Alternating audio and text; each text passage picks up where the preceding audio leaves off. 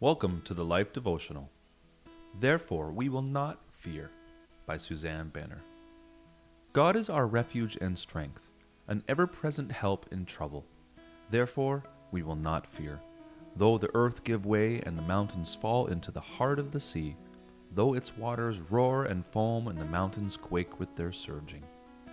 Psalm 46, verse 1-3. God used this psalm to teach me a powerful lesson. Even a decade later, every time I hear these words, that practical example comes to mind. When our children were young, we helped them memorize various psalms at bedtime. So one evening in June, my daughter and I began to learn Psalm 46.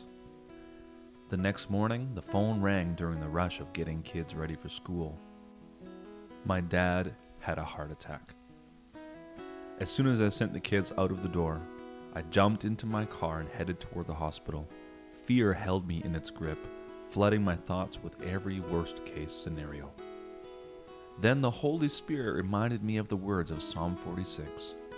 God is our refuge and strength, an ever-present help in trouble. God's words, stored in my heart, spoke to my troubled thoughts. I began to speak the verses out loud as I drove.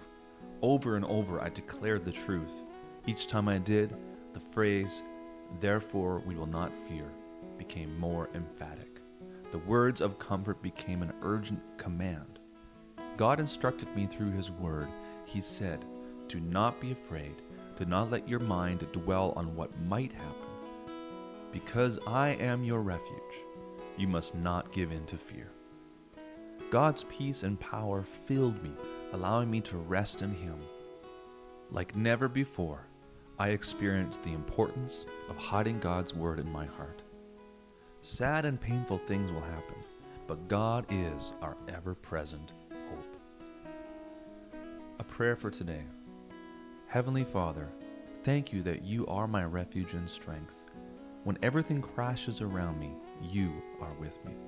Thank you for the power of your word to comfort and direct me. Help me to treasure your word in my heart. Amen. Go deeper. When troubles make fear rise, command your heart and mind not to fear by reading Psalm 46. When things are going well, discipline yourself to store up God's word in your heart through memorizing it, so that you will be prepared when hard times come.